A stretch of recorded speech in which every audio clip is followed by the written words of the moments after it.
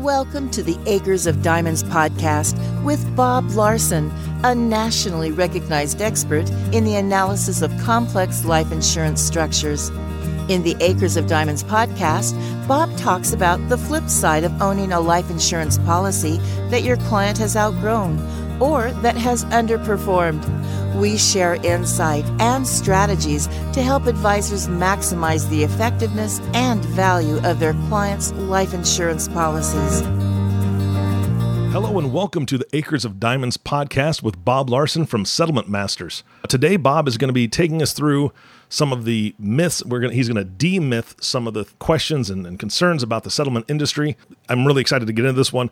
Bob gave us a view on the last podcast of why it's so important, but now we're going to get into the nitty-gritty of what people are thinking, and I'm excited to hear it. So Bob, how are you today? I am fantastic. It's Tuesday, and I am ready to go. Fantastic. So, Bob, when I think of settlement, I have these really cheesy commercials in my mind. People that are like, I won the lottery and now I take payments, but I want my money right now. So who do I call? And there's some sort of settlement that they can get. But I know that I just don't think it's all real. I don't think it's, I have some concerns about that part of the industry, but I don't think that's what this is. So, Bob, what is a life settlement? Well, Eric, it's a great question, and I'm sure that many listeners have had that same thought run through their mind in the past. It is something that sometimes we overlook because we don't realize what's going through people's minds. That type of transaction is very different than a life settlement. A life settlement is just at the simplest terms. It is one selling one's life policy to an institutional trust because it's worth a lot more doing it that way than cashing it in. And if they don't want the policy, selling it to a buyer for compensation that's an institutional trust versus giving it back to the insurance company for the cash value makes a whole lot of sense, and that's why people do it. Yeah, I can't imagine that the insurance company is going to want to give them a whole lot of anything on that life insurance policy compared to a different buyer, like you're saying. No, that's true. The insurance company will only give what's called the cash value, which is just a minimal part, in most cases, of what somebody has paid into that policy. It's the reserve of the insurance company, and that's what they'll give back. If there's anything there, give back to the owner of the life insurance policy. But again, a life settlement is taking it beyond that and allowing the institutional marketplace to arrive at a value that is an investment value that is given to the owner of the life insurance contract. And it's typically, if it's a qualified conditioned policy, it's typically maybe 3 to 10 times on the upside what the carrier would give back. So it's a sale between the owner, usually the insured, the owner, or it could be a trust, and an institutional buyer that buys the life insurance contract as an investment. Got it. Bob, you've been doing this for a very long time. When people hear about selling their life policy, what do they normally worry about? That's a great question, because when I first heard about it years ago, I thought, wow, this is not really good. They worry about, in their mind, thinking about selling a policy to someone, individual. When somebody thinks about a buyer of a life insurance policy, and that doesn't sit well with most people. Yeah, they don't want an individual to own the policy. Yeah, no, I can't imagine that at all. That would be a little nerve-wracking, I think. But so how long has this been going on? I mean, as far as the settlement industry, how long has this been in existence? Eric, that's a great question, because people like things that have been seasoned and have been in the world for a long time. The only reason that this becomes a viable thing for people that are in this category over 70 is that life insurance has been deemed as real property. And the courts, in a court case back in 1915, that's 1915, 1915, deemed that life insurance was real property. And when that happened, it was the beginning of real change for the life insurance industry relative to it being real property.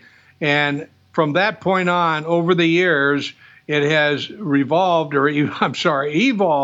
to the regulated industry that it is, that's a phenomenal benefit for the right category of people. 103 years ago. That's that's just a little bit ago. 103 years ago. When that happened, how did that change the view of life insurance in general? Well, it did big time, because even today, people think of insurance in one box. They think of life insurance as protection during a certain period, like auto insurance, homeowners insurance, fire insurance. Mm-hmm.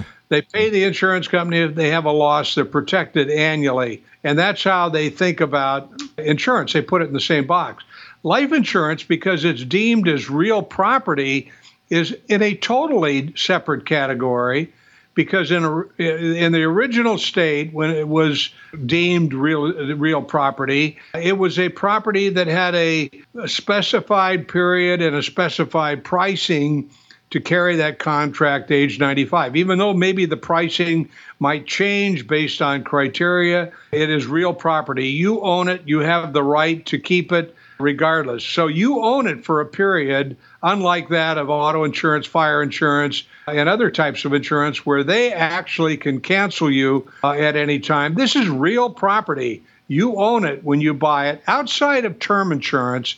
And term insurance is good for a settlement if converted up to a certain age, and it became viable for a settlement. But the difference is you own it. You have a period. As long as you pay the required premium, they cannot cancel the policy. So that's what constitutes it being a real property issue. Today there's different forms of life insurance. Many of them are used for retirement accumulation. Mm-hmm. That's unique. It's real property. And sometimes it's just protecting family and businesses from a loss. So that's what makes it different when the view of life insurance became a real property in 1915.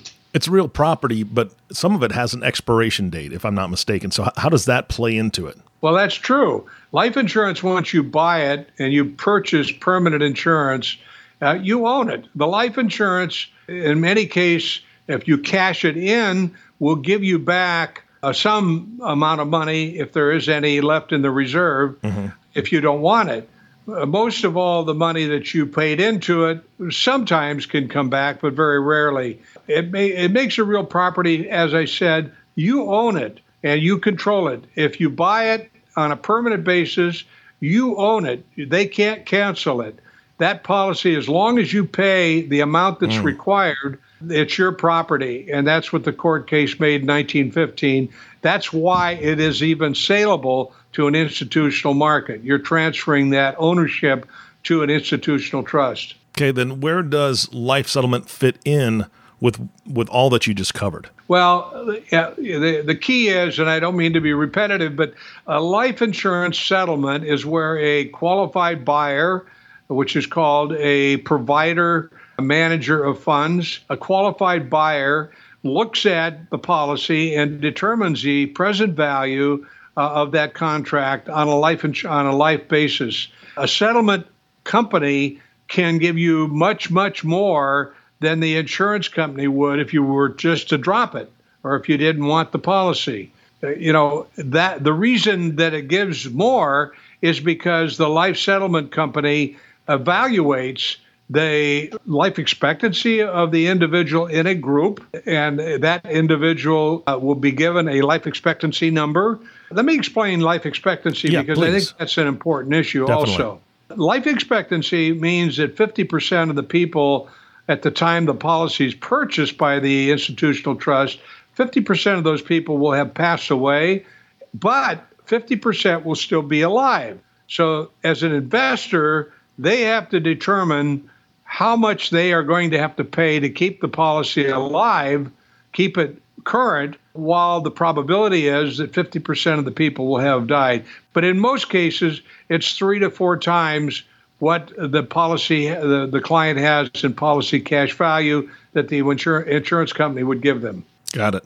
I want to go back to some of the concerns. So, things we spoke about a little bit ago. You'd mentioned that, people are concerned about who's actually going to be buying the policy. When people have those concerns, what do you tell them and how do you help them overcome that? Well, Eric, it is a common concern, whether expressed or not, so we express it up front.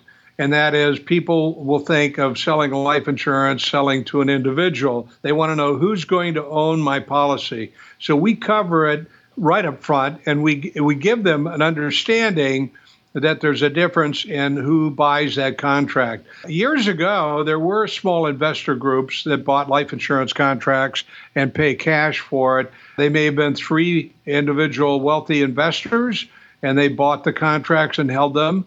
They knew who the policy owners were, the insureds were, where they lived, knew their medical condition. People don't like that. Yeah. Well, that's pretty much phased out. But even so, we make sure that the documents that people get when they are interested in selling, the policy is qualified for selling, and we've gone in the bidding market and had multiple funds bid on it, that the final closing documents, just like in a real estate escrow, state that the buyer is an institutional buyer and no individual will ever own that policy outright. So we eliminate those concerns because, frankly, if my mother was selling her policy, believe me, I would have that same concern, and I'd want to make sure that I'm protected in that respect. So people can't buy individually this policy that they would be, through our firm anyway, so there's more incentive in that person dying than living. We want to eliminate that issue. That's a big concern. I can imagine. Bob, I am known as, I guess I'm in the sandwich generation from what I've heard it called, where I have kids and I also have parents that are still living. And my parents and I have talked about life insurance, and I know what they have for their retirement and the income they're on, so on and so forth. If I see that this is a value and this is something that I'm listening to this podcast and I think this is a good conversation to have with my parents, or more importantly, a conversation I should have with you, how does that work? I mean, if I'm not the one necessarily with the policy, can I have that conversation with you, Bob? Absolutely. In fact, that's where we usually get involved when either advisor refers us to a client that's concerned. If you're under 60 and you have parents that are living, the probability is that one of them will have life insurance.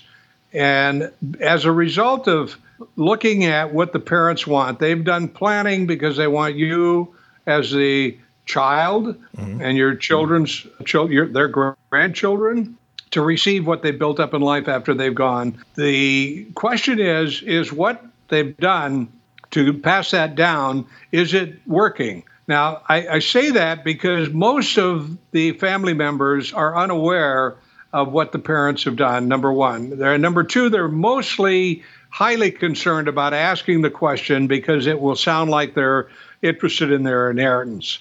Mm-hmm. And most children are just not willing to bring the subject up. But here's the pathway, if I will, about bringing this up. Mom and dad may have done a lot of planning. You may be under 60 and have a mom and dad in the 80 or 90 age category, which are prime settlement age groups. You may say that you may have recently been introduced to the fact that life insurance has changed for many people to where it is no longer affordable because of the increased premium that carriers have imposed upon individuals. Mm-hmm. And that you have a firm that will evaluate the strength and the condition of their policies, and most people want that to be done. So we can take an objective diagnostic position to evaluate if the life insurance they purchased many years ago for the purpose of keeping the wealth in the family or passing wealth down to the kids is still substantially healthy and it is still working, and working meaning staying in force based on the investment that they're making in it. Parents, unfortunately, typically look at life insurance once and then they put it in a drawer and forget about it. Mm-hmm. And that problem, Eric, is a big problem because of the $143 billion that's being dropped or cashed in every year, which is, by the way, an acceleration of probably 40% of what it's ever been in the past. There's a phenomenal number of those policies that are worth a lot more in the settlement marketplace. So children and family members need to help out because parents, on two levels, they're going to be responsible for the parents if they have minimal money for retirement when they get old or sick and they need long-term care. Absolutely. Usually, even my daughter was asking the other day about my long-term care and how I'd be positioned because their mother is getting aged and she's not well, and they're looking at having to take care of her. Many of you that are listening to this may have that concern. Well, life insurance can be converted into long-term care, but converting it in a way where the value of the policy that they no longer need or can afford once they have it reviewed can be converted into long-term care or more retirement funds so that they have less problems. Mm-hmm. You'll be doing your parents and your grandparents, if need be, a real favor by telling them about this problem and having this logically looked at from a numbers standpoint. All we do is give people the economics of keeping their life insurance and showing them what the reality is versus a capital value analysis in the institutional market. And if the policy is not wanted to be kept and the children have helped their parents preserve an asset, in many cases would go away. Mm-hmm. And then the parents find out about it, Eric, long after it's capable of being revived. And I'll give you just a quick example of that. We have a client that's been paying a certain amount of money forever, thinking that amount was the amount that they'd have to continue to pay. But policies issued in the late 80s and 90s and early 2000s had a lower premium going in, but it was based on the carrier earning a fixed amount of interest to credit to each of the policies. Mm-hmm. Well, earnings plummeted, Eric. Yep. Bonds, as you know, have gone down to basement level returns. And so that's what the insurance company primarily invests in. So now they have raised the cost of insurance because their earnings have not been sufficient. So the policy owner, instead of looking that they would normally pay $20,000 a year, that was enough to keep their $1 million policy alive. Now they find out under one of our reviews that it's going to cost them $80,000 a year to keep the policy alive until they pass away, and that's unaffordable. Well, why not convert that policy that may have a cash value of $20,000 into a value of $300,000 to $400,000 in the institutional marketplace? That's what children can talk about to their parents and grandparents. Absolutely. I mean, that's so important. And like you said, the evaluation's free, correct? Yeah, we do this as free is a funny word. It's a complimentary evaluation. We are like, in some respects, a real estate agent that is brokering a house for a client that wants to sell it. Mm-hmm. And they get paid if they do a good job. Ours is a success fee, which is back-ended based on the value that we create over and above the cash value. So it is a vastly affordable process. We do a lot of work to make sure that we know if they can keep the policy, what do they have to do? If they don't want to keep it, what are the prices in the institutional market? And we take care of all those expenses. And then if it's right for them, they choose it's right from an economic standpoint, then they move ahead and escrow, and just like a real estate transaction, and proceed in the process of selling the policy to an institutional buyer. Fantastic. Bob, we're getting short on time here. What do you want to tell our listeners in summing this day up? Well, I would just say that because most people don't know the value of their life insurance, people don't know the condition of their life insurance, people that are wanting that insurance contract or not wanting it, some of them are letting it ride, meaning they're not paying any more into it. They feel like the cash value can cover the contract, and it's not going to be enough, and so it's going to kind of like bankrupt once it runs out of value. I would say be vigilant. This is a real asset, and if you want to keep it, you should know what kind of investment you need to make in it. You need to find a qualified licensed broker that is willing to take the project on without charging you, but first showing you all the ways that you can keep the policy and maybe reduce the premium and keep it versus the capital value in the settlement market. They need to show you both. It's a real financial decision at this point. It's if you can make more by keeping it, then you should keep it. And you don't want to talk to somebody that doesn't share that with you, because 99% of the brokers out there are only interested in selling the policy That's how they get paid. We've been in the business a long time, in the life insurance business over 50 years. And so we want to do best practices and make sure that the client knows what they can do to keep it versus the economics of selling it to an institutional market. And that's a decision. It's black and white. Bob, speaking about the sandwich generation, my generation, if we have questions, I know we can call, but do you have documents and things on the website as well that they can, the audience can download? Yes, we are constantly updating our website. It's the settlement, settlementmasters.com. That's settlementmasters.com. thesettlementmasters.com, or you can call me or any one of my team will direct you to get the information and or me at 877-927-7243. That's 877-927-7243. This is a big decision, and you need to have objective input that shows you both keeping it versus selling it. We do webcasts with clients, teaching them what this is about. We give them information. If you choose someone, make sure they're doing all those things and everything is transparent and it's all told you up front. Bob, we've talked about this before. I know there is a sense of urgency when it comes to this because of the clock that is ticking. I encourage every person listening to this, check it out, go to the website, make the call, have a conversation. And Bob, you end every podcast with a wonderful quote that kind of hammers in that urgency. Can you give it to us one more time? Yeah, because there's so much stuff going on, people lapsing or dropping contract, 143 billion every year. The sense of urgency is get objective information and do it now. Your policy may be 6 months away from bankrupting itself. And so what I tell people, and I always quote this poem because it means so much to me, and that's on the plains of hesitation, bleak the bones of countless millions, that on the dawn of victory sat down to think about it and wait, and there their policy died. And don't let that happen. It's a real piece of property. It's a real life investment.